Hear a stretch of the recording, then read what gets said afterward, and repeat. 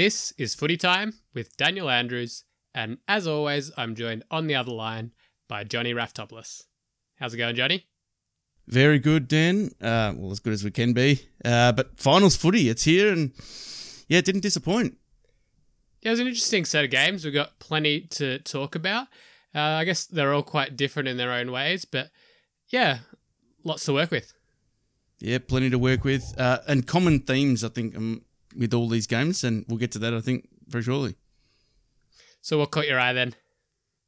Well, it can't be avoided. It's been the news all week so far, and look, Toby Green, the touching umpires, I mean, yeah, it was always going to dominate the airwaves and papers.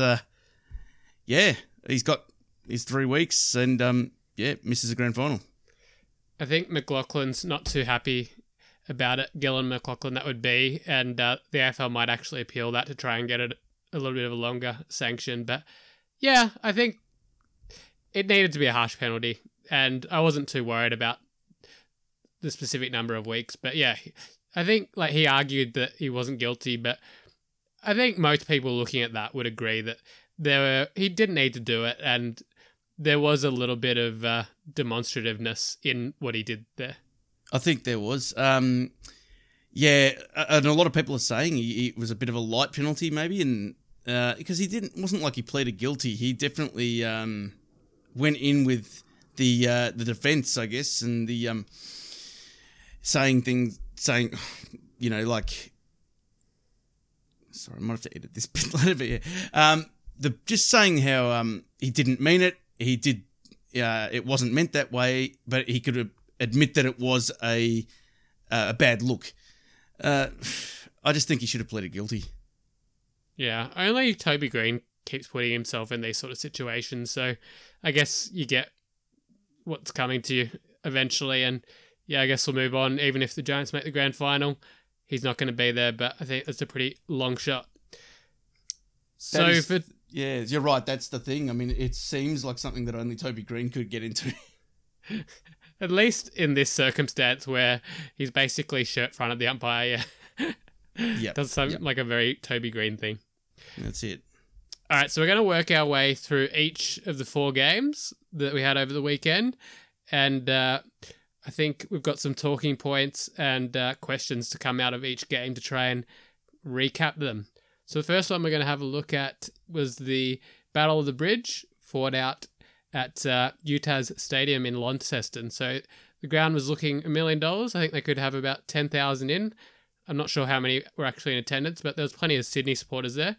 So this was the 6th place Swans and the 7th place Giants coming into the game.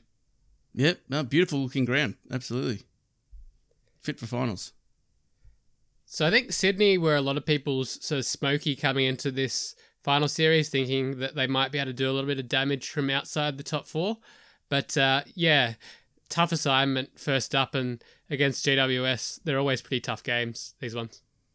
Very tough. I mean, it seems like they're usually going to be a coin flip, and 2 very good sides. I was feeling like Sydney would be maybe have the edge, that I guess their beautiful, expansive game might get the better of the Giants' hard-nosed contested game. But, it was another typical case of the styles making the fight. Yep, absolutely. So let's go into a short rundown of what happened in the game, and then we'll jump into some of the talking points. So it was a tight first quarter where Sydney seemed to be getting on top, but thanks to some Toby Green magic, they managed to stem the flow, and it was 3-2-20 apiece at quarter time. So the Giants were looking dangerous from around stoppage as well, despite conceding a lot of inside 50s. So in the second quarter, this was really where the Giants exploded. So they put the Swans to the sword in about a 10-minute period where they kicked 5 goals. Many of these were from stoppage as well, and just winning big contested possessions and getting the ball on quickly. And at one point, I think it was in the third quarter, they got it out to about 30 points. And Hogan was marking everything inside 50, had a couple of pretty simple set shots, both of which hit the post. And I guess that left the door open for Sydney in the last quarter. Yeah, it was really good to see Hogan play this kind of game, by the way. I think he had about 8 marks, maybe 6 contested, something like that. But yeah, it was really, really... It was going to be a nail-biter, that's for sure. And I think a lot of people were giving Sydney... They were fancying Sydney's chances. So they're up by 19, I think, from memory at three-quarter time. So definitely not a match-winning lead, but there's not too many games where a team winning by 19 points gets overtaken in the last quarter, I suppose. It's a pretty handy lead. Although I think GWS's record in last quarters has been pretty poor this year, so the Swans probably would have thought they were every chance. And I think that's what the case that the commentators were making at the time. They were saying, that they don't finish well. They do tend to fatigue, I guess, in that last quarter, whereas Sydney are full of run and they've got the guys who can score. So, yeah, I think they were thinking if Sydney were in touch by at least 3 goals or less, they were always a chance. So Sydney really had all the play in this last quarter. So it was actually 2-7 to 1 point. And it was a valuable point for the Giants because that was the 1 point that separated them at the end of the game, 74 to 73. So Swans had heaps of shots late as well to try and steal this, including a Franklin set shot from about 48, maybe 50 metres on about a 45-degree angle, maybe slightly more acute than that. He couldn't quite get it done, didn't swing back. And despite having 4 extra scoring shots overall and 19 inside 50s more for the game, they couldn't quite get the job done. You would have put some money on Sydney getting in front in that last quarter. I mean, I just couldn't believe how many of these shots they were burning, especially Lance. I think Hickey had a decent one early in the quarter as well. I think Franklin's was probably the hardest shot of them all, but still kind of expected him to kick it. It's Buddy, you just thought it would go close. It was, and there was also a moment late in the game where I can't remember which player it was, but Heaney was open, short in the 50, didn't quite lower the eyes. I can't remember who it was with the ball, but that one will burn in the guts for a while, I think. Yeah, it could be tough summer after a loss like that, but it probably will stand them in good stead going forward. Like, I don't think they were going to win or really push for the premiership this year in all reality, so their time is probably ahead, and it hurts to lose an elimination final, but probably not the end of the world. No, I don't think so, and they'll definitely learn from it. It's been a great season. No one expected this. I'm looking forward to seeing them next year, actually, the Swans. We'll just have to try and avoid the Giants in future final series. They seem to have a knack of knocking them out. Yeah. All right, so we've got some talking points to come out of this game now. So the first one is, how did the Giants set up their match-winning lead? So I might just quickly go through a few points that I'd noted down here, then I'll throw to you, Johnny. Yep. So in the first half, it was really their stoppage dominance. They were getting, I think they got 3 goals from inside 50 stoppages, all quite deep, good positioning and making sure they could get a guy on the move, and then 1 directly out of the centre square as well. So as I alluded to earlier as well, just winning some really big contests, whether it be at the wing or half forward, and just being able to put the Swans' defence under pressure by getting the ball in quickly, even if there wasn't a whole lot of system to it all the time. And I guess maybe the biggest thing was just how many inside 50s against they were able to stand under and just defend against, basically. So the unheralded backline, I suppose, of Sam Taylor, Stein, Cumming, among others, were real standouts on the day. Yeah, I've really been impressed with this backline. I think the most mature guy there is Haynes, isn't it? Yeah. But yeah, the Swans had a lot of inside 50s in that first half, and it seemed like they were playing with fire, the Giants, a bit. And I thought if it was going to continue that way for the game, they were just going to get blown out of the water. But they really did manage to hold up well, and winning it at the coalface, obviously. Guys like Taranto, Kelly was doing well. Really just making the most of their opportunities, and Green getting on the scoreboard early. Yeah, they came to play. There's no doubt about that. Yeah, I guess with their style, they probably don't actually need as many inside 50s. It's kind of similar to the Geelong game in some ways, where they were finding sort of different ways to score and putting Geelong under pressure in similar ways to what we've described here. So although it seems like there's this massive inside 50 differential, it's almost how they sort of set up the game in a way. Yeah, it's definitely not super straightforward, but they definitely they've got the potency up forward to. They've got enough cutting edge, I guess, in that you only need a limited amount of chances and they can kick a winning score. Whereas there's some teams that probably don't have that cutting edge and they rely on getting a certain amount of inside 50s. And if there's not enough, they need to get more.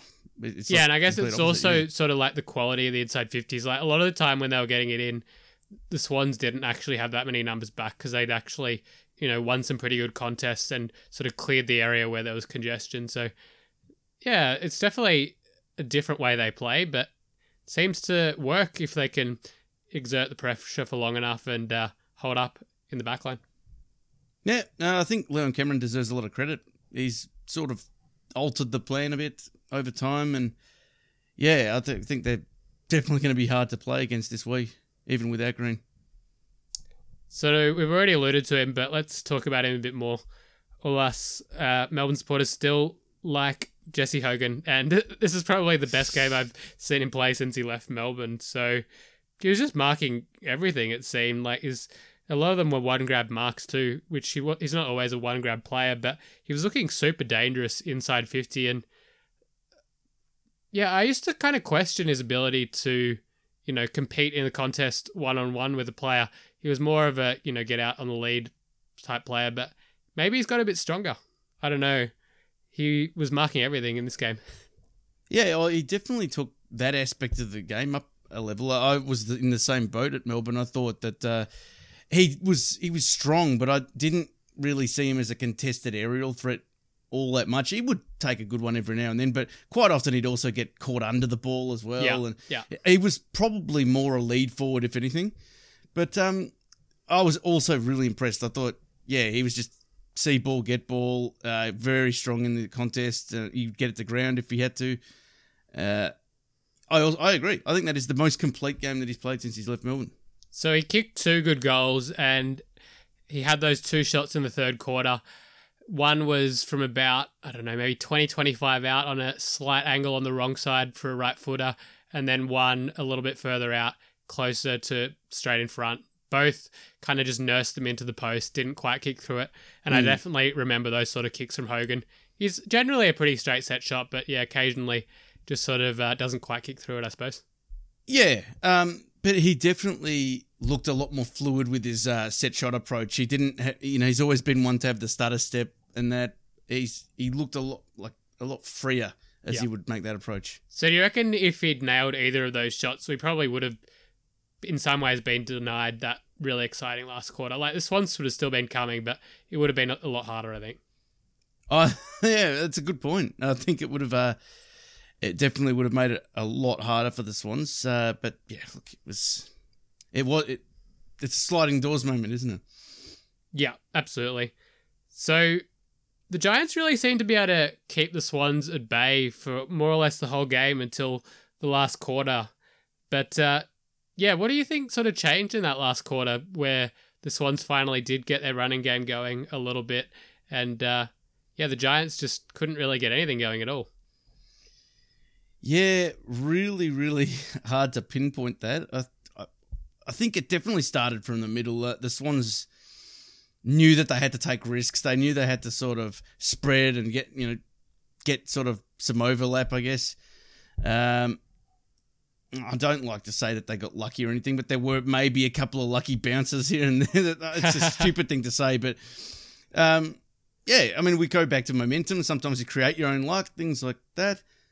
But they also seem to really get more of the entries that they needed as well. And maybe with a much more fatigued GWS, maybe they were able to capitalise on it more. I'm not actually totally sure, but they definitely did something to build up on that momentum that they were gathering.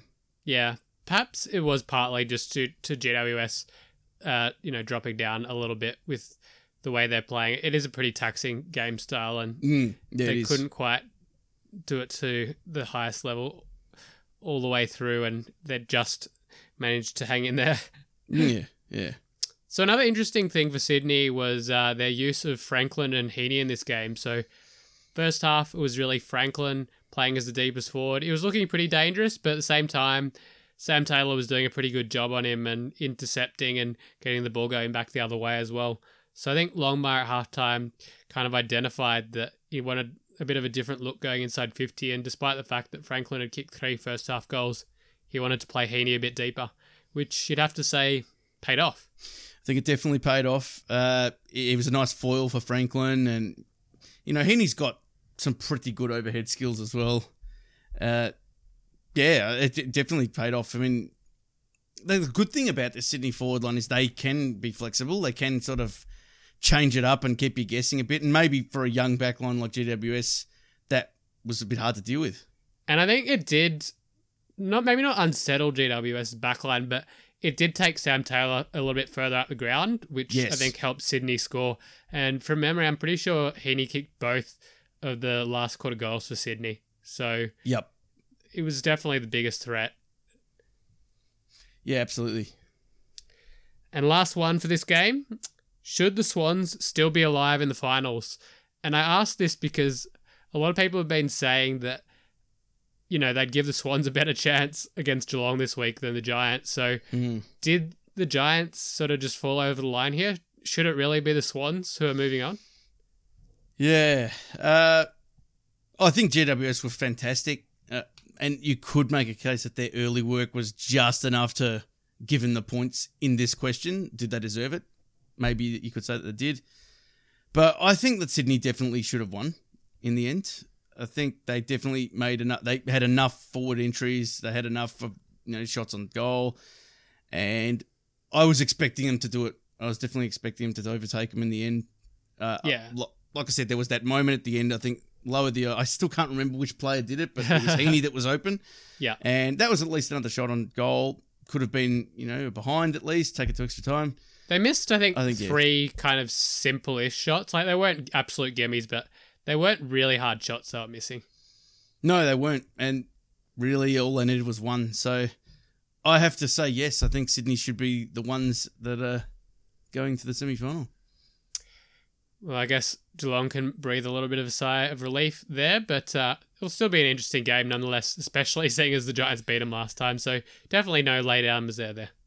Yeah, and just on that, we all remember what happened in the preliminary final, I think. It was 2019, when no one gave GWS a chance without Toby Green and a couple of others. And we all remember what happened next. Yes. Bad memories for Pies supporters there, getting overrun in the last quarter. Yep. All right, so that's the first game, won and done. So that was the elimination final. Let's move to a qualifying final. So this was played between Melbourne and Brisbane at the Adelaide Oval. Melbourne getting to choose the venue there, and this was the Saturday night game. So I'll throw to you, Johnny, for this one. Thanks, Dan. Yep, one we've all been waiting for. So, yes, this was actually the first qualifying final, despite being played as the second one on the weekend. It was the best defensive team versus the best offensive team in the competition, if you go according to stats. And, yes, didn't disappoint. And the game did start with a bang. Real high-scoring opening quarter. It was one of the better quarters, I think, of footy all season, just from both sides. A lot of speed, a lot of hard running space, just a lot of chaos ball. And it was goal for a while. Brisbane just cutting Melbourne up in the stoppages and on the ground in the forward 50. Charlie Cameron was on the board early. But Melbourne did dominate the second quarter. Everything was in full swing. The ball movement was real, fast and slick, spreading, defended beautifully. The only thing that they really didn't do, it was a perfect performance for the accuracy. They weren't quite accurate enough. Third quarter was interesting. They did hold Brisbane out. Maybe they didn't quite capitalise on their opportunities, but they did hold Brisbane to 2 goals in that quarter. So that was their flat quarter, I guess you could say. But in the fourth quarter, Brisbane probably thought they had a tiny bit of a sniff, but it was Melbourne who ramped it up again with back-to-back goals from Christian Petrarca and Bailey Fritsch, I think, kicking a couple in that last quarter as well. Very complete performance from Melbourne. Clayton Oliver, undoubtedly best on ground, I think you'd have to say. Yeah, absolutely. Yeah. So, look, my instant thoughts from this game, Dan. The synergy with the Melbourne players is pretty much at its peak at the moment. I think when guys like Ed Langdon got the ball, it was a result of a pass from a Melbourne player knowing where he was going to be rather than where he was standing at the time. Another good example was that brilliant kick from Clayton Oliver to Cozzy Pickett. It was like almost like a timed run from a soccer player and a through ball. Yeah, it was I remember that. beautiful football there. And as I said in the beginning, best defense versus best offense. How do you reckon it went, Dan? Yeah, going into it, I was feeling a little bit nervous, but not overly nervous, but just knowing that, it's a big game and you got to win, especially after Port had won their game. You really didn't want to go through Port Adelaide, so it ramped up the pressure even more on this game. But I kind of settled the nerves by just thinking about, everyone wants the result, right? But it's not really about the result that much. It's more about the journey. So, that's what life's about, right? If you don't have the journey, then the result doesn't actually mean anything. So, even if Melbourne wins the premiership this year, there's going to be a time where it kind of looks like it's not going to happen or something's going to go wrong. So, to get that ultimate reward of the premiership and, getting joy from that, I think you kind of just got to get along for this journey and just not worry too much about what might happen along the way. I know that's hard to actually do, but yeah, it's just a kind of a mindset thing, trying not to get too anxious about what could or couldn't be happening through these final series. I think you're absolutely right there, Dan. I think it is about the journey at least as much about the result. And it's the message I'm getting each big game that we're having, is that it's worth putting faith into our back six. Even if things aren't looking great, it's worth just sitting back and trusting the process occasionally, because they're just proving it time and time again that they can kill anything that comes in there, really. A few more quick points before I get into some more questions, Dan. Jake Lever, did you know that this is the 5th time this year he's had 15 intercept possessions? That's pretty crazy, isn't it? It's amazing to have that sort of player. He's just the sort of player that, I guess it wasn't as big a thing, in the previous 5 years to the 5 years we've just had, but just having that sort of player in your team can just make the world of difference, especially the way the game's played now. Just look at what Aaliyah did in their game. Yes. These guys are the ones who are starting these really potent attacks going back the other way, and you're stopping the opposition from scoring. They're getting in the exact right spot. They're just worth their weight in gold. I think he's worth every cent and every fraction of a draft pick that to give away to get him. So 100% on board the Jake Lever train that would be.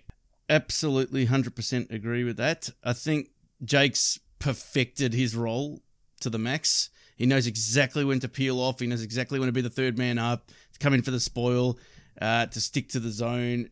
He's a nightmare to be playing against, I think. And yeah, it's getting to the point where I think you've almost got to consider tagging him, which sounds ridiculous, but you've almost got to sacrifice the player now to make sure he doesn't get anywhere near it, or that he can't at least influence the contest. It's almost hard. I see what you're saying, and I've heard other people sort of saying that, but if the interceptor is doing their job to perfection, you almost can't tag them unless you're actually putting body contact on them, because even if you're going up in a marking contest with them, then they're better at it than you. You know what I mean?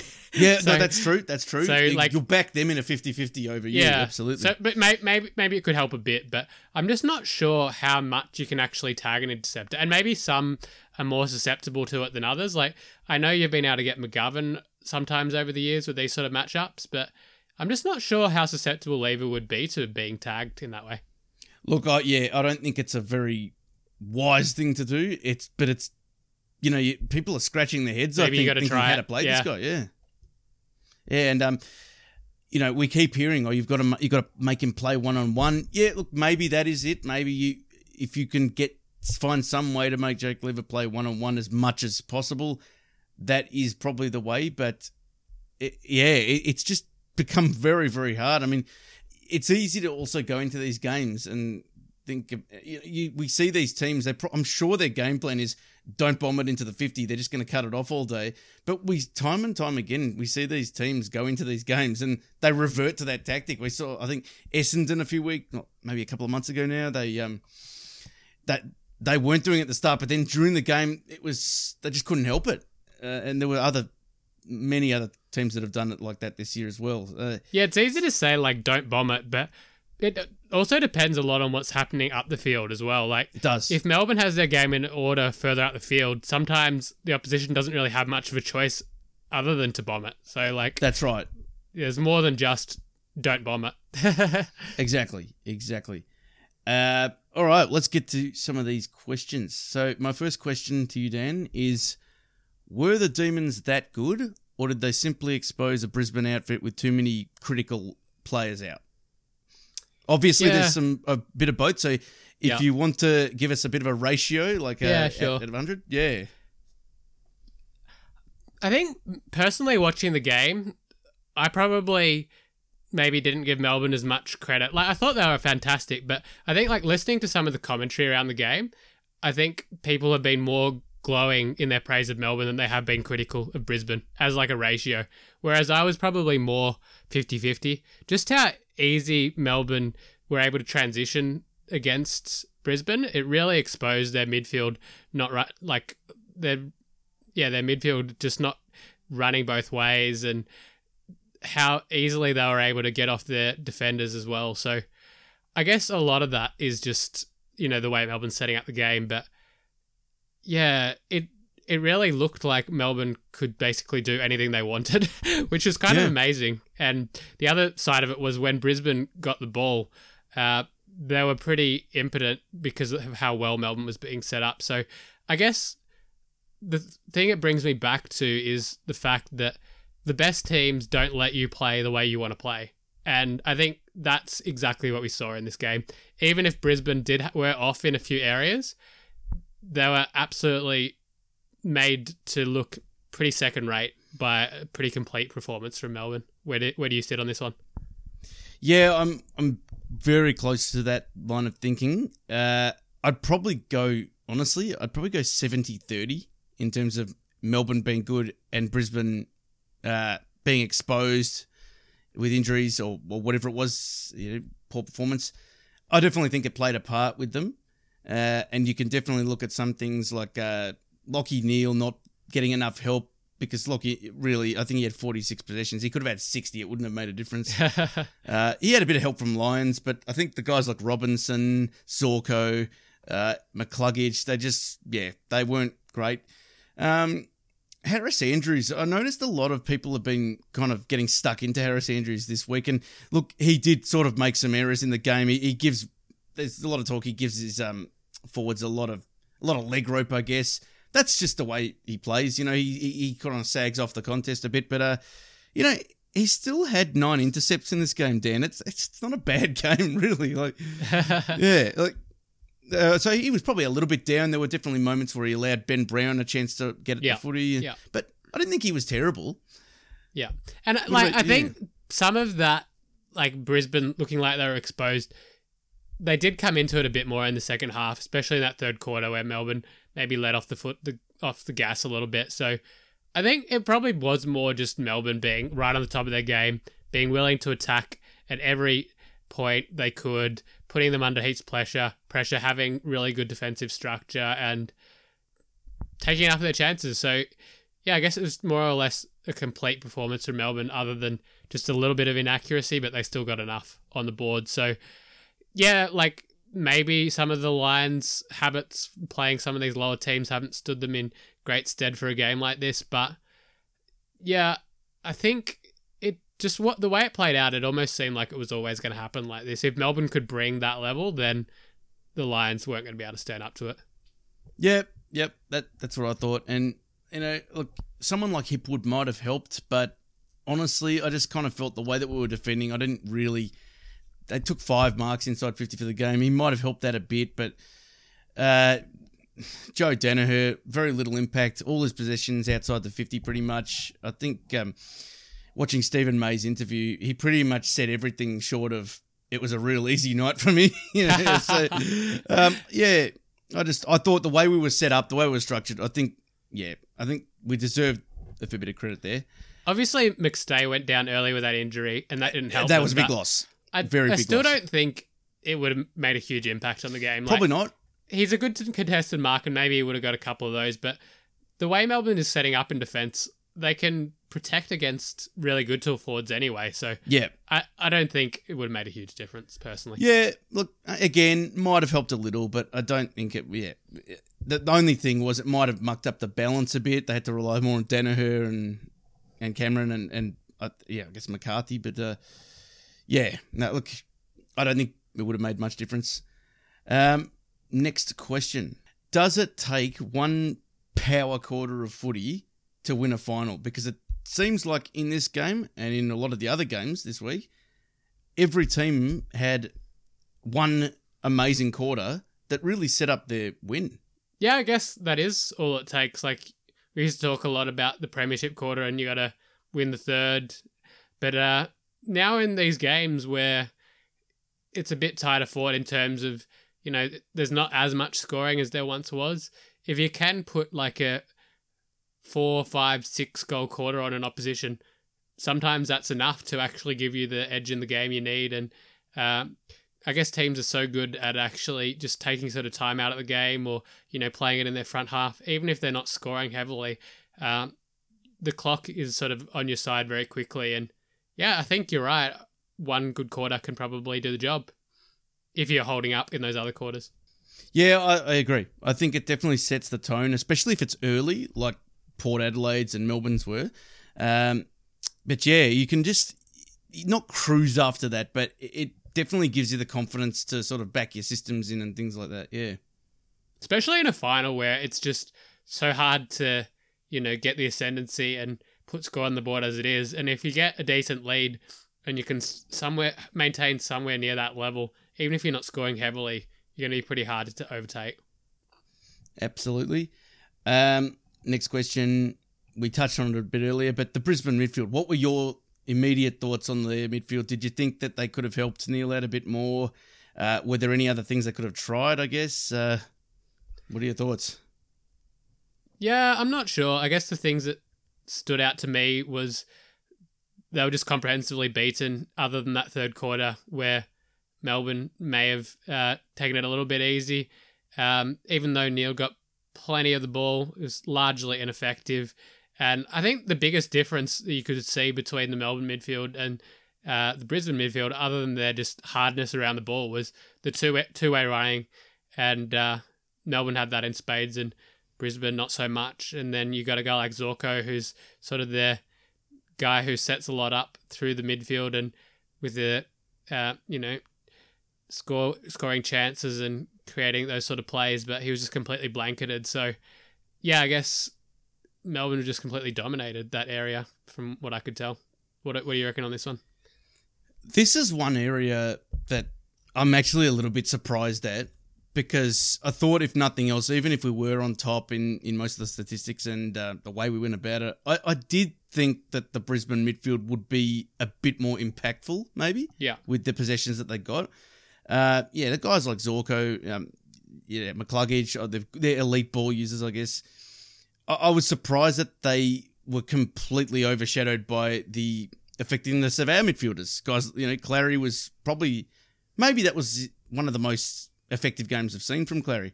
It was definitely his best pure kicking game, I thought. Then you've got some beautiful delivery into the 50, spotting up guys. Yes, absolutely. And then you've got, this is where the flexibility of our game plan, I thought, came in and really showed that there is quite a lot of, levers we can pull, I guess.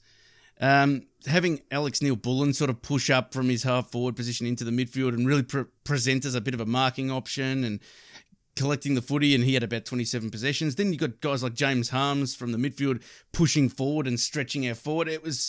It gave their mids a lot to think about, really. They had a lot of trouble. They had a lot of trouble making snap decisions on who to guard at times. I found there was just a lot happening. and that would also happen up forward too, obviously. But it was very surprising. I just thought that they could match us in that area at least. So, lastly, we come to a bit of a fans' corner segment of this, a segment within a segment. So, Dan, how did you feel going into this game, and how did you feel straight after this game? I already talked a little bit about how I felt going into it. Yes, but you did, yes. Afterwards, just really happy and elated, and it's kind of a shame that you got to wait a whole 2 weeks for the prelim final, but you know, I guess no harm in waiting, really. But I just think it's a massive opportunity for Melbourne. They're most people's premiership favourite now, and they should, on paper, I know nothing happens on paper, but if you played the final series out from here 100 times, I think Melbourne would be winning most of them. So hopefully this is one of those 100 times where they actually do win it. But if they can play like that again,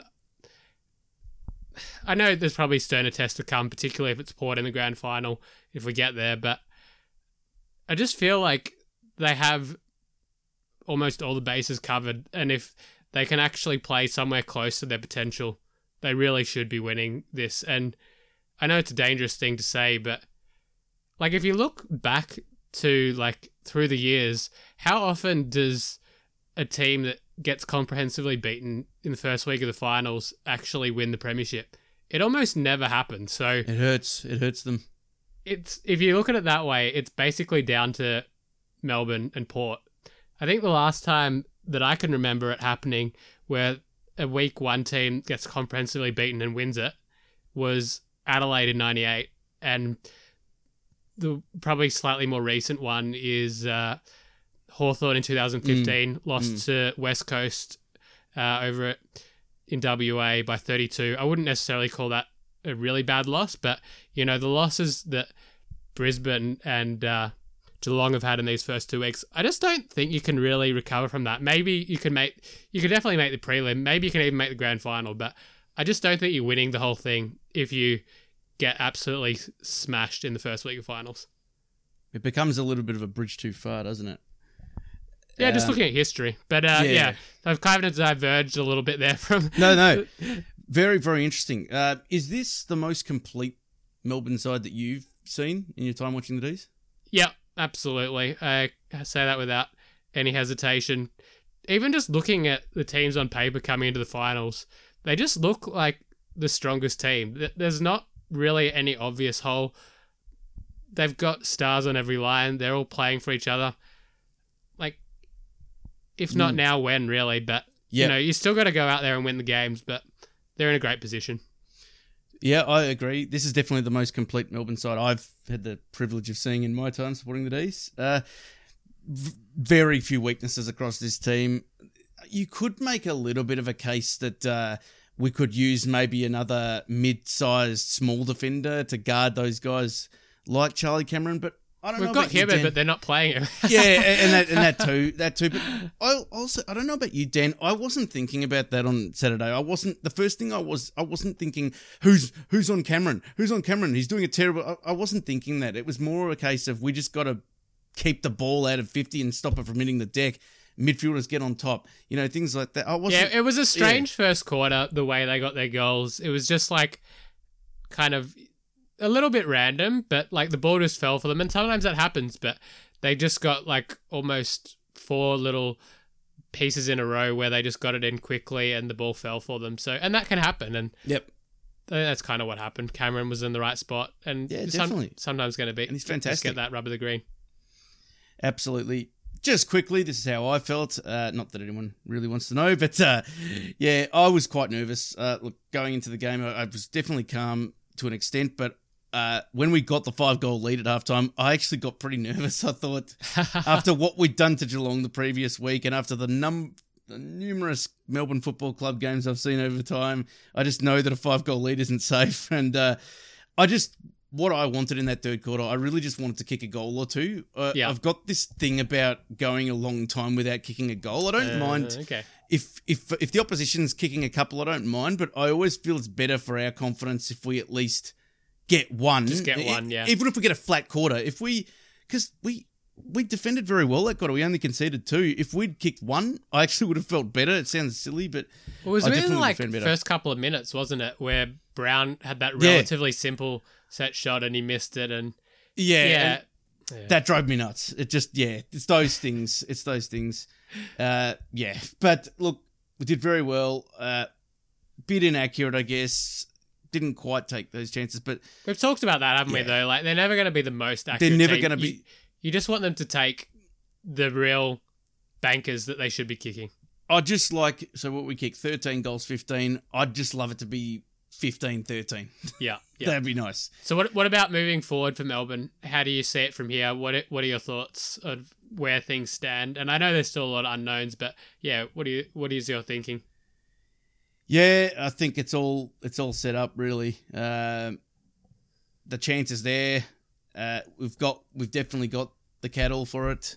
The one thing I've noticed about this team is I feel like a lot of other teams would not deal too well with that pressure of, the team hasn't won for 57 years. And you turn on the TV and all the narratives are about that right now. And I understand that and understand that it's very juicy and people can't help themselves. So that's fine. But the one thing I feel about this team is I feel like they almost relish that.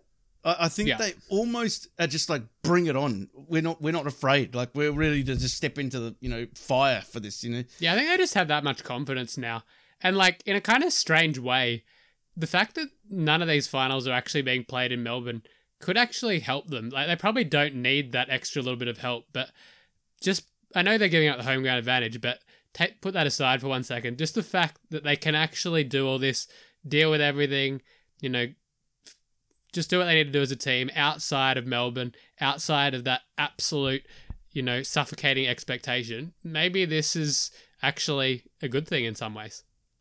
It's a good way to put it, actually. Yeah, maybe getting away from Melbourne for a bit and just focusing on being together as a group. Maybe that's definitely a plus. All right, so lots to look forward to there for Melbourne.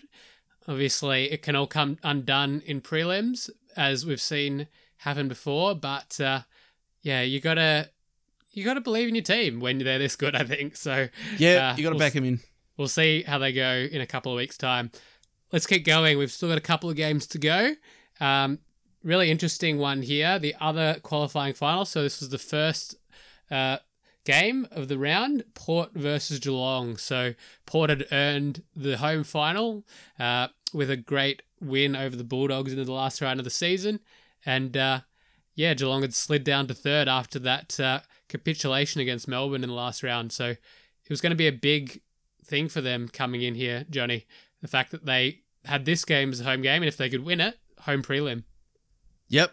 And seemingly a pathway to the grand final. Not bad considering a few weeks ago there were questions whether they should even be in the top 4. Yeah, well, it wasn't that long ago that they actually weren't in the top 4, was it? Maybe 3 or 4 weeks ago they weren't even in the top 4. So that's right. Definitely came with a rush. All right, so I've got a few points to go through during the game, and then also some questions that came out of this one. So there is actually quite a few points. So I will get you to jump in at a couple of different times here, Johnny. Sure. There's a few to go through. All right, so started the first quarter. It was actually Geelong who had all the play for most of the first 10 minutes. Maybe it wasn't quite that long, but Hawkins got a set shot from 45 straight out in front. And in the corresponding fixture last year, I think he kicked 1 goal 5, and this one slid to the left as well. And that was one of their first 3 misses after that period of dominance. So, yeah, just interstate game, really difficult when you're not taking your early chances. Yeah, absolutely. As soon as he missed that first one, I did actually have that in the back of my mind. I thought, well, there's still a long way to go, but I really felt like he needed to kick that one just to get them off to the right start. And up the other end, it was Port getting a walk-in goal after a kick coming out of the 50, hit the ground, and put Henderson under all sorts of pressure. And, very easy goal for Port there in a bit of a worrying sign of things to come. Geelong were able to answer through a patient build-up that led to a Cameron goal. But yeah, the trend of the game was going against Geelong now. So Port Adelaide was managing to turn it over routinely, sort of between that 70 and 80 metre range towards their goal, and putting the Cats' defence under all sorts of pressure. And up the other end, it was Aaliyah lighting it up with, I think, 4 intercept marks in the first quarter. And just impassable. This was a game that really, and this whole round, or this first week of the finals really, was just the underlining example that the game is about bringing pressure, and it's about the surging forward mentality with the, just getting that forward, getting the chaos ball in there and just locking it in the 50. This was the perfect example of why, if you don't bring that, you're left behind, because the Port pressure early was just, through this first couple of quarters, it was just manic, and they were just getting it up there quickly. They were just catching the Cats to backline off guard, and Horacio Fantasia taking his chances.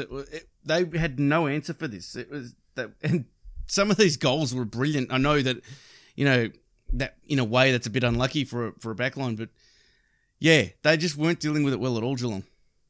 Yeah, they were going really quick when they got the chance, so I guess they saw that as one way to split Geelong open a bit, but weren't afraid to take it straight through the centre, get speed on the game, and the pressure was through the roof. Oh, yeah. So there were multiple fast plays that started with Aaliyah marking it, sort of true centre-half back, getting it on quickly, and just basically going in straight lines from there. So in another worrying sign, Dixon was getting on top of Henderson as well, who hasn't really been in great form throughout the year, but it just, all signs were pointing to problems for Geelong here.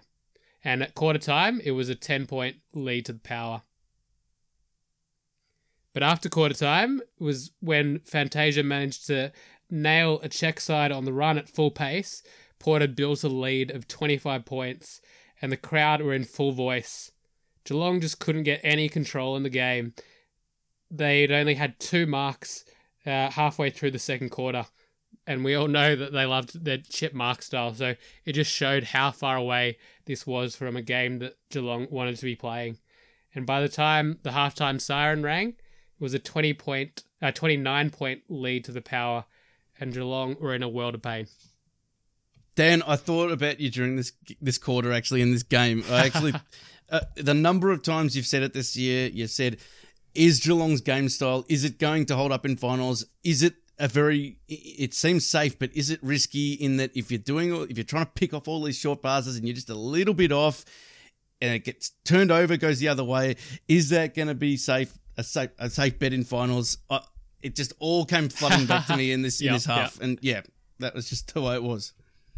Even saying that all through the year, I'd never quite made the connection between that and maybe some of Geelong's poor recent form in finals, and maybe that was because it was kind of slightly washed over by last year's final series, but it seems like a lot of those underlying problems are still there, and we'll get into that in a couple of the questions, but I'm glad you thought of me there, Johnny. No, you're definitely right there, I think.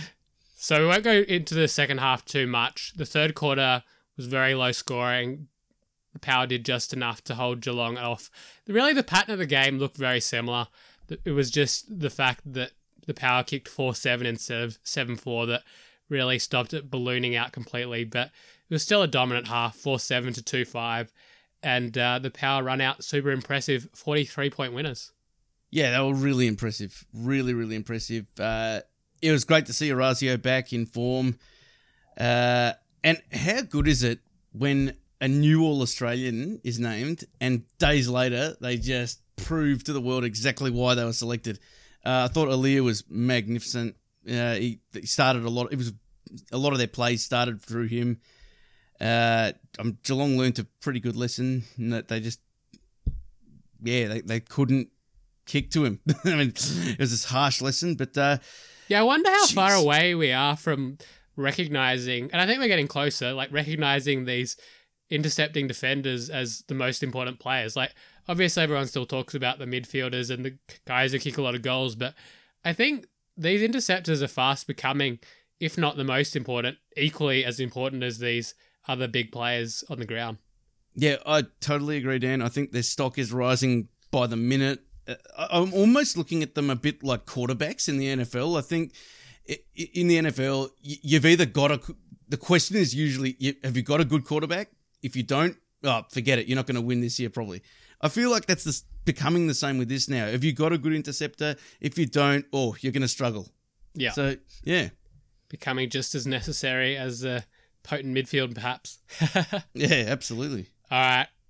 I do have a few questions here to pull apart some of what we've talked about, so let's get into it. So how did the power expose the Cats in this game? So we've kind of already alluded to some of these, so I'll go through this pretty quickly, but extremely high pressure, bringing pressure throughout the whole game, not giving Geelong any time or space. They had plenty of dangerous small forwards contributing throughout the night.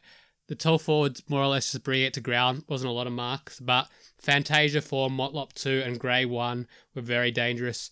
Well-organised defence, centering around the intercept marking machine, Alia, of course, and just taking the game on at every opportunity. It was just almost like if you could design a way to actually pick Geelong apart the way they want to play, this is almost the complete opposite. So I think they did a fantastic job. Yeah, I thought the Port midfielders, they just looked like they wanted it more. I'm not saying that Geelong didn't want it, but the Port midfielders, guys like Boak, Wines, they looked like men possessed. They were not going to be denied. Really interesting performance from William, I think it's Willem Drew. Yeah. 12, I think it was 11 tackles. I think he spent a lot of the game on Selwood. Selwood was pretty quiet. That was really, really, I think that was a pivotal role in that midfield. Really allowed the other guys to do what they did. Cam Guthrie, very quiet. Patrick Dangerfield, as we now know, had that hand injury and dropped several marks that really cost him in some areas. Yeah, they really did get beaten up in the midfield, I thought. Really just a good old-fashioned beating. Yeah, absolutely. So the other side of the coin is, where did it all go wrong for the Cats? So their composure exiting defensive 50 was questionable. I guess part of that is how much pressure they were being put under, but there are about 4 or 5 of these, and a lot of them were in the first half where just like routine, what looked like routine exits, Geelong either were just leaving a little bit too much air on the ball or just not quite hitting the kick, and Port were on them like a rash. And yep, these were turnover goals in like 10 or 15 seconds after these mistakes by Geelong. So you just don't see Geelong make mistakes like this, at least not in finals. No, absolutely not.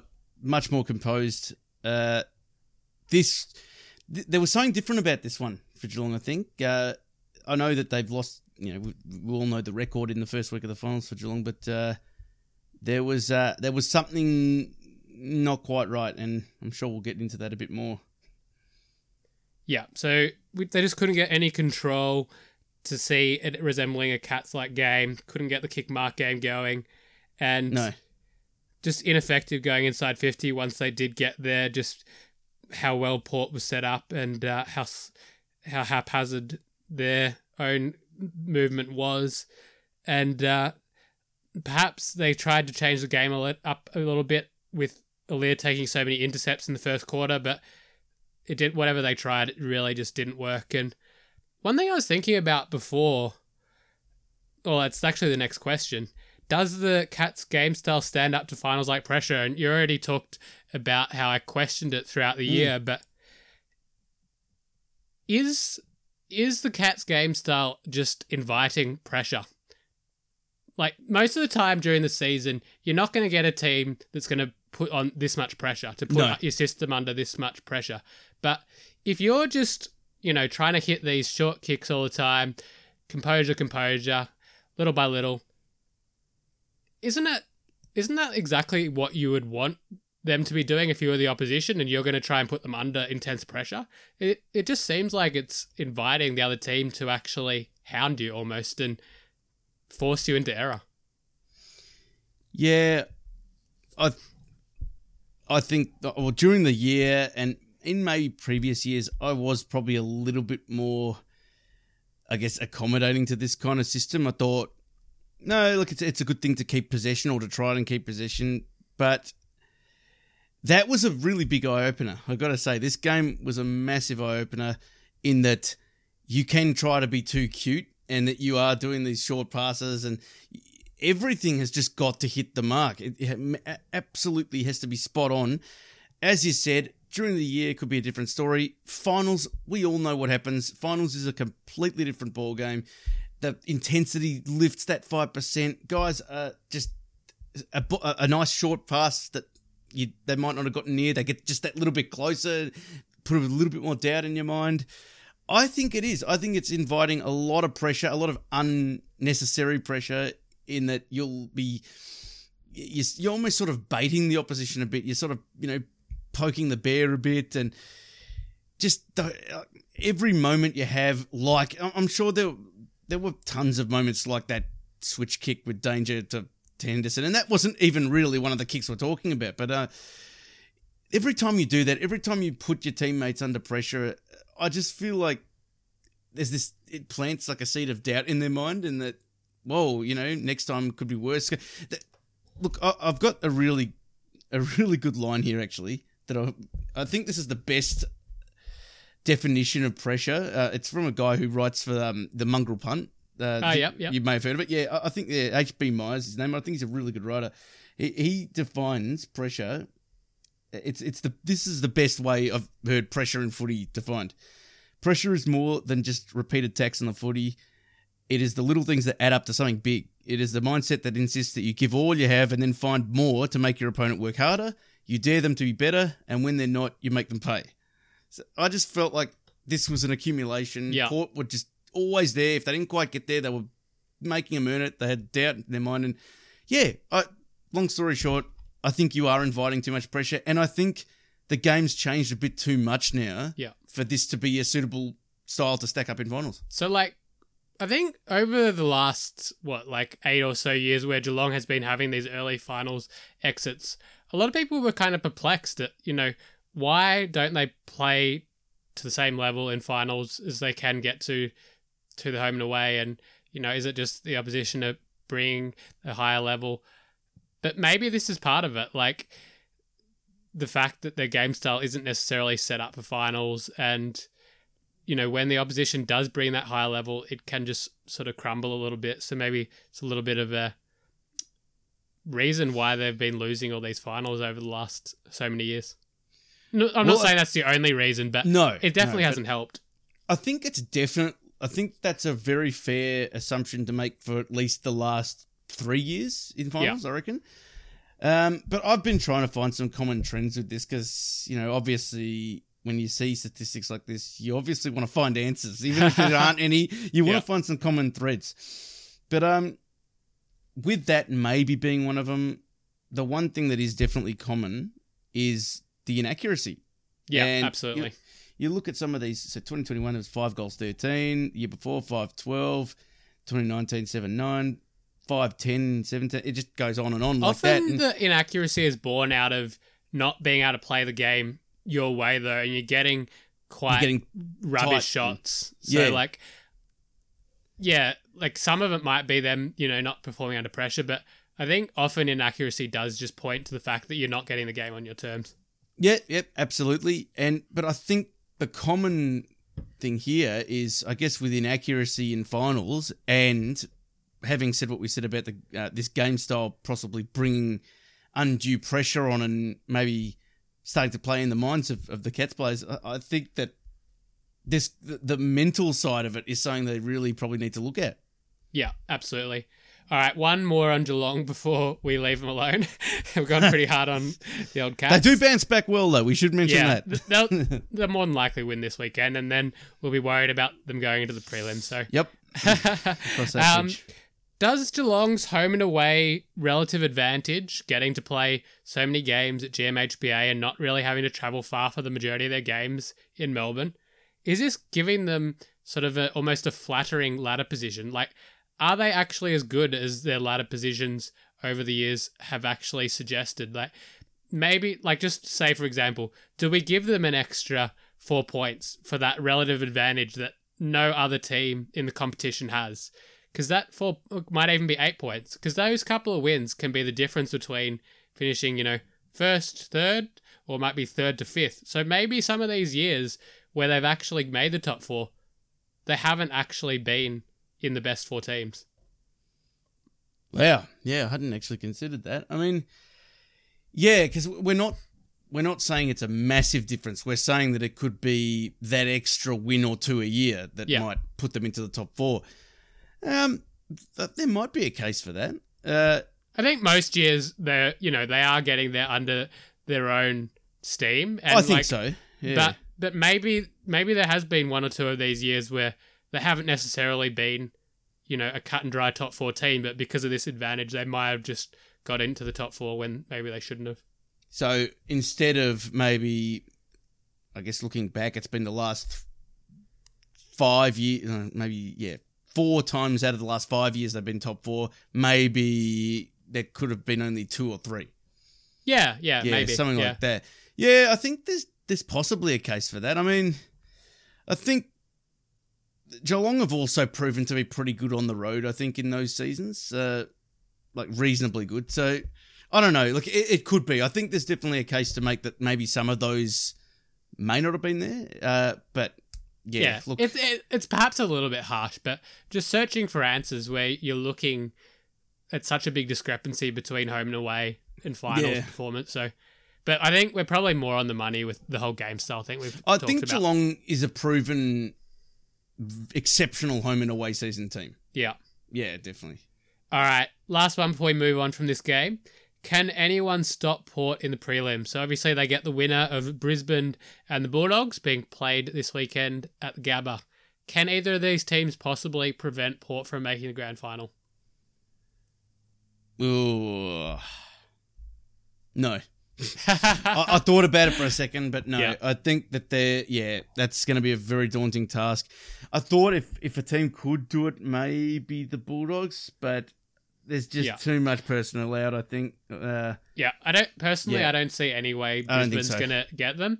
The Bulldogs would have to turn things around drastically, but they probably do have the potential. So if the Bulldogs might run them. Yeah. But I actually expect the Lions to beat the Bulldogs this weekend. But if the Bulldogs can make it through, maybe you give them a bit of a sniff there. But I'd say Port is the heavy favourite to get through on that side of the draw.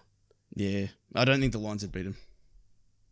All right, last game. I know we're at roughly an hour in, but we do have one more game to talk about. And it was the clash between the Bulldogs and Essendon, again in Launceston. This time it started raining. Imagine that. Rain in Tassie.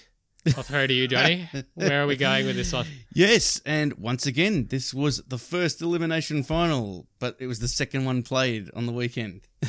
So, yes, and it was the last final of the lot. So, yeah, Bulldogs and Essendon, typical win-through day in Launceston. Saw the Dogs and the Dons do battle in a cutthroat do-or-die contest. It was never going to be easy for either side. Dons got off to a flyer with Jake Stringer snapping truly inside the first minute or so, but from then on it was a bit of an arm wrestle between both sides, throwing everything they could at each other. Neither side was willing to back away, and even at half-time it was only 3 points in favour of the Dogs. I feel like when it started raining, that really hurt Essendon. Like before that, they were actually looking. I felt they were looking better than the Bulldogs. They probably could have had an extra goal or two. They were linking out really well, but yeah, the rain really did not help them at all. The rain definitely played its part, and with that, the goals were going to be at an absolute premium in the second half, and it was the Dogs that took full advantage of their opportunities. While they had raised their game, and especially their ground level pressure, they may have had a slight rub of the green from the umpires, with Cody Waitman kicking 4 goals from frees, with one bizarre decision and maybe two 50-50 decisions. Nonetheless, the Doggies capitalised and went on to kick 8 unanswered goals to 0 to move on to week 2 against the Lions.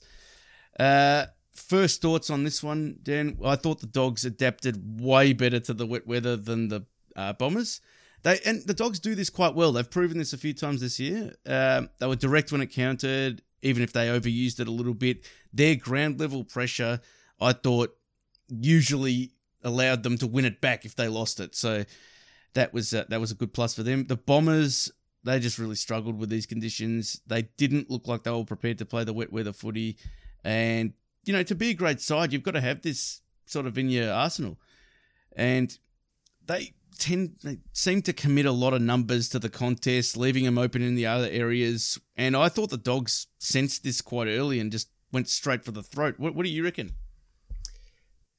Yeah, I felt like Essendon was still in this game in the third quarter.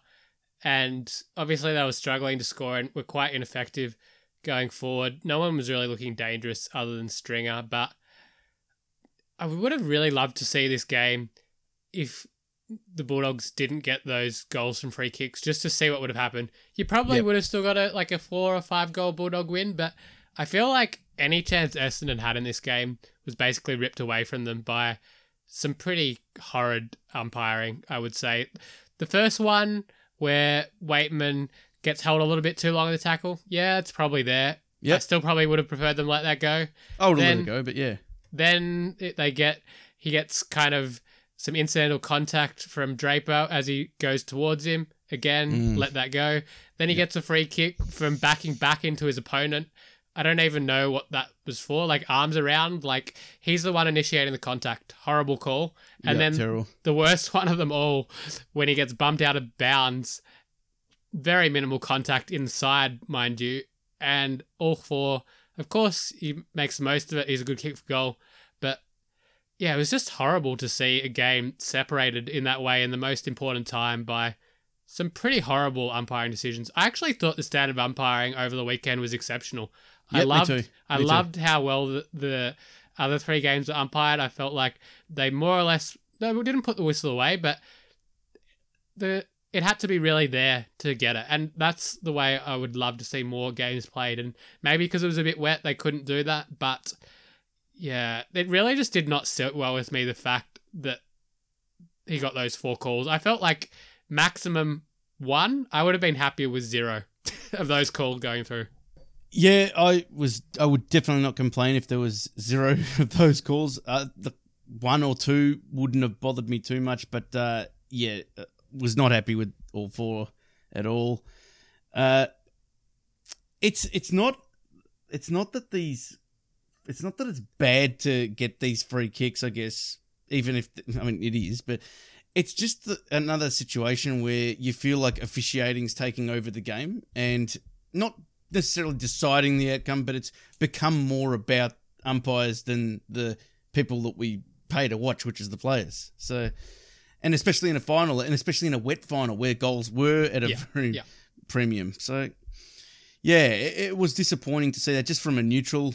As you said, I thought the umpiring was really good over the weekend, and yeah, that's what we like to see in finals. And I think people were getting into Waitman a bit, probably unfairly, because the first one, he did kind of do the Selwood shrug, and I think it was another free somewhere else on the ground. He's got that little movement where he sort of brings his shoulder up to try and get, or maybe it's dropping the shoulder down, I'm not even sure, to try and get the opposition's arm up over the shoulder. He's kind of got I think it's just a centre of gravity thing. I think he just drops at the knees. Yeah, so he's got that going on, and once people see that, then they're not going to be happy. People have hated Selwood for that for years, so I think that started the whole thing, and then, they see him get all these free kicks, and he wasn't, I don't think he was even playing for the free kicks, maybe other than the first one, and he's not really playing for that one either, so it wasn't his fault, but I can see why people weren't too happy with him, and probably more, in particular, the umpires. Yes, I don't know what was said over social media directed to Cody, but I'm guessing it wasn't very, very pleasant. So, yeah, we don't like to hear about that. Couple of quick questions. And we're going to... Look, we've pretty much touched on this, but just very quickly, Dan, did these umpiring decisions directly affect the result of this game? Hard to say. I don't think there's any world where Essendon wins this in the wet, so I will say no. But I think it's definitely perhaps a 20 or 30 point swing, and that is massive in a game of football. So maybe there is a world where Essendon wins this game. So I don't think you can discount that if the Dogs don't get those 4 easy goals. So I'm going to go yes. What do you reckon? Look, I think it had a massive impact. I'm leading towards yes as well. The thing I'm more annoyed about is we don't know. Like, it would have been nice to just see that game unfold. Yeah, without it. We'll never know. So, disappointing. But, look, I think in a wet game, when it's wet or not, it's not really how many you get. It's where you get them. And Cody kicked a lot. He kicked beautifully, but yeah, it was. I'd be disappointed. I think you'd be right to feel aggrieved if you're a Essendon fan. Yeah, absolutely. Next up, we're going to Dylan Shiel. 24 possessions with 31% kicking efficiency. Dan, does this glaring flaw in his game get overlooked because he's a gun ball magnet? Will this hurt his chances of ever being a top of the line midfielder? Yeah, I think this discussion's been going on about Shield for a long time, and he's been out for a while, so obviously I haven't really been talking about him, but it's always been the knock on him, and it doesn't seem like it's going to change. And now that Essendon has all these other midfielders who have kind of almost taken his place in a way, Parrish, Merritt, Chief among them, it will be interesting to see what his role is for this team now, because he's not going to be the dominant midfielder. So when you're not the dominant midfielder and you're putting up, less than 50% kicking efficiency, how long are you going to stay in the side? I'm not even sure they can actually carry him, let alone being a star. Like, does he have a role going forward with his team? I'm not even sure. Well, you certainly can't carry 31% kicking efficiency. That's for sure. But looking at this midfield, you got Parrish. We know what kind of season he's had. Merritt, absolutely. Even these guys like Durham, McGrath goes in there a bit. Yeah, McGrath definitely, and Stringer's sort of pinch hitting. So, you'd have to say most of these guys are much more effective than Shield. And I know it's probably a little bit unfair on him because he's been out and this isn't his best performance, but you kind of know what you're going to get with Shield. You're never going to get a real polished performance. No. And you've also got Jai Caldwell, who's he was absolutely. a pretty first round pick from a few years ago, and I believe he's an inside. And you want to give him opportunities, so So I have some reservations on Shield as well. Is he going to have the role that they thought he was going to have in this side? So we'll just have to wait and see on that. Next up, Peter Wright, 7 goals 3 weeks ago to kickless in this game. Kickless, yeah, wow. Was it a bad day, or is he not quite going to be the player that Essendon are hoping for to kick a winning score week after week? Yeah, it's definitely not his day. The conditions such as they were, although Norton up the other end did pretty well, and even Shaki chimed in for a couple of goals. Yep. They did have a lot of ball in that second half, but I don't think Peter Wright's ever going to be the guy you can rely on week to week. He'll bob up now and then, he'll give a contest, but he's not going to be your guy who's going to win you a match every third or fourth week, in my opinion. No, I agree, and I think he's definitely the type of player that just benefits from being under the dome at Marvel, and he'll win you some games here and there, and he'll kick his goals. But yeah, I agree. I think with him and Andrew Francis in your forward line, I think Essendon will definitely have to look at that going forward if they want to move past and get top 4 aspirations in future, I guess. Yeah, absolutely. And just lastly on this, Dan, did you know that this is the first time since 1956 that a team has gone goalless in the second half of a finals game? I did hear that on the coverage. That's a pretty amazing stat. And we know what else happened in 1956, don't we? That would have been one of Melbourne's many flags under Norm Smith. Yep, absolutely. Also an Olympic year. Olympic year, of course. There's plenty of omens going that way. But yeah, I guess it just highlights how dominant the Dogs were in that second half and how impotent Essendon were going forward. They really didn't look like it. If it wasn't Stringer, especially in that second half, didn't really look like much was going to happen. No. What do you think would have happened in this game if it did stay dry? Like, would it have been closer? Yeah, it's very hard to say, obviously. We had sort of a 15, 20 minute sample size before it started raining, but how different do you think it might have played out? Yeah, I think that I would have given Essendon a chance, actually. I reckon that going down there, having a sort of a free hit, there was pressure on the Dogs. Going down there and just having fun almost, just giving it whatever you had, getting their running game up and going, and trying to own the corridor, things like that. I mean, the Nick Hind loss was always going to hurt, I think, either way. But I would have given them a chance. I think that would definitely have been a lot closer. I think so. I guess only time will tell how beneficial this has been to the Bulldogs. A lot of the coverage is saying the Bulldogs are back and all this sort of stuff, but I'm just not sure how much resistance Essendon really put up in that second half. I think it was definitely an improved performance from the Bulldogs, but I'm just not sure they're fully out of their funk. Can the Doggies go all the way? Well, they got to get past Brisbane first, which is going to be tricky at the Gabba, and then they've got Port. Geez, it's going to be a hard run if they can get through to the grand final, but they're still in it. They've done it before, so do you take any I guess if you're a Dogs fan, comfort out of the fact that they have done it before? Well, I think you have to. It wasn't that long ago, was it? So, they're a live chance. Brisbane are far from a great team at the moment, at least on paper, so they'd be giving themselves a real chance. I think the real test would be Port, but, Port haven't been a dominant team for most of the year, really, and they had that close game against the Bulldogs at Marvel, so I think if you're a Dog supporter, you'd still have a fair bit of hope, at least, until the torch is snuffed, I suppose.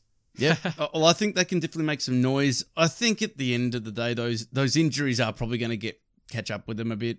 I'd give them a chance to make the prelim, but yeah, I don't know if they'll quite get to a grand final. They might prove me wrong, but I just think it all starts in the ruck for them, and yeah, English has struggled a bit. I agree. I think they've just got too many problems, and I think almost what happened in this game almost papered over some of those cracks, but I still think the cracks are there. So Yes. I would be expecting Brisbane to win this game. It might not be by much, but I think they will get the job done. It's usually the trend for the Dogs to sort of exit their backline towards the boundary, and that's obviously to protect their backline, which isn't, it's a little bit suspect. Yeah. I think the Lions would probably try and bring it back inboard, and I think I think the Dogs will run them, but if I'd have to say, I think that Brisbane will get the job done as well. It's a big home ground advantage to Brisbane at the Gabba. They do play well there, and it's a fast deck. They'll get plenty of quick play going when they get the chance. So it should be an interesting game. I'm looking forward to that one. Yeah, It'll be the more entertaining one, probably. Geelong and the Giants might be a little bit dour, but Saturday night for that second semi there. We'll see who goes through to the prelim, eh? No, it should be good. All right, well, thanks for all that, Johnny. Great fun reliving all those finals there, and lots of possibilities still available to us. And just for the record, I did get 3 out of 4 on my head bracket in the first week here. So nice. if anyone's keeping score, probably a slightly reckless pick going for Essendon over the Bulldogs, but everything else worked. So very nice. That's that. We'll leave it there. Happy footy watching, and if your team's still in it, good luck to them, and for our sakes, hopefully Melbourne can put up a decent performance on preliminary final day. It's still a little while to wait. Well, it'll be night, won't it? Preliminary final night, they play them at night. Yeah, that's right. All right, thanks for listening, guys. Bye for now.